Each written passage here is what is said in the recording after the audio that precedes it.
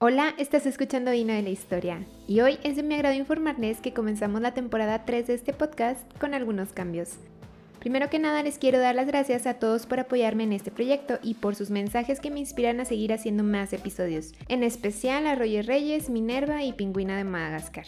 Pero bueno, uno de los cambios más notables es que la temporada 3 va a estar compuesta por 5 episodios de Vino de la Historia intercalados con los episodios de Un Café con Historia, que es donde les cuento historias más cortitas y concisas.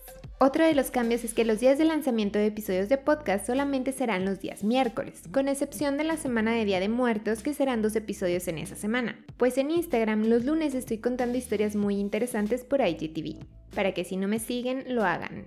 Recuerden que soy como Evelyn Estefanía, Evelyn con V y con Y y Estefanía sin la E inicial y con doble F. De todas maneras se los dejo linkeado en la descripción del episodio. Y para mis amantes del vino, también en mi Instagram les estoy subiendo reels y videos sobre vinos, copas, etiqueta y todo lo que hubiera querido saber antes de comenzar en el mundo de los vinos.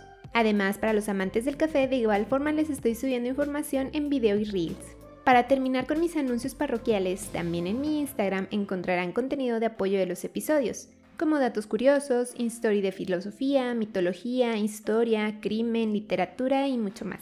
Pero bueno, yo con esto me despido, dándoles mil gracias por su apoyo y ya saben que si me sugieren un tema por Instagram, yo les traigo ya sea un episodio, un IGTV o un video. Bye.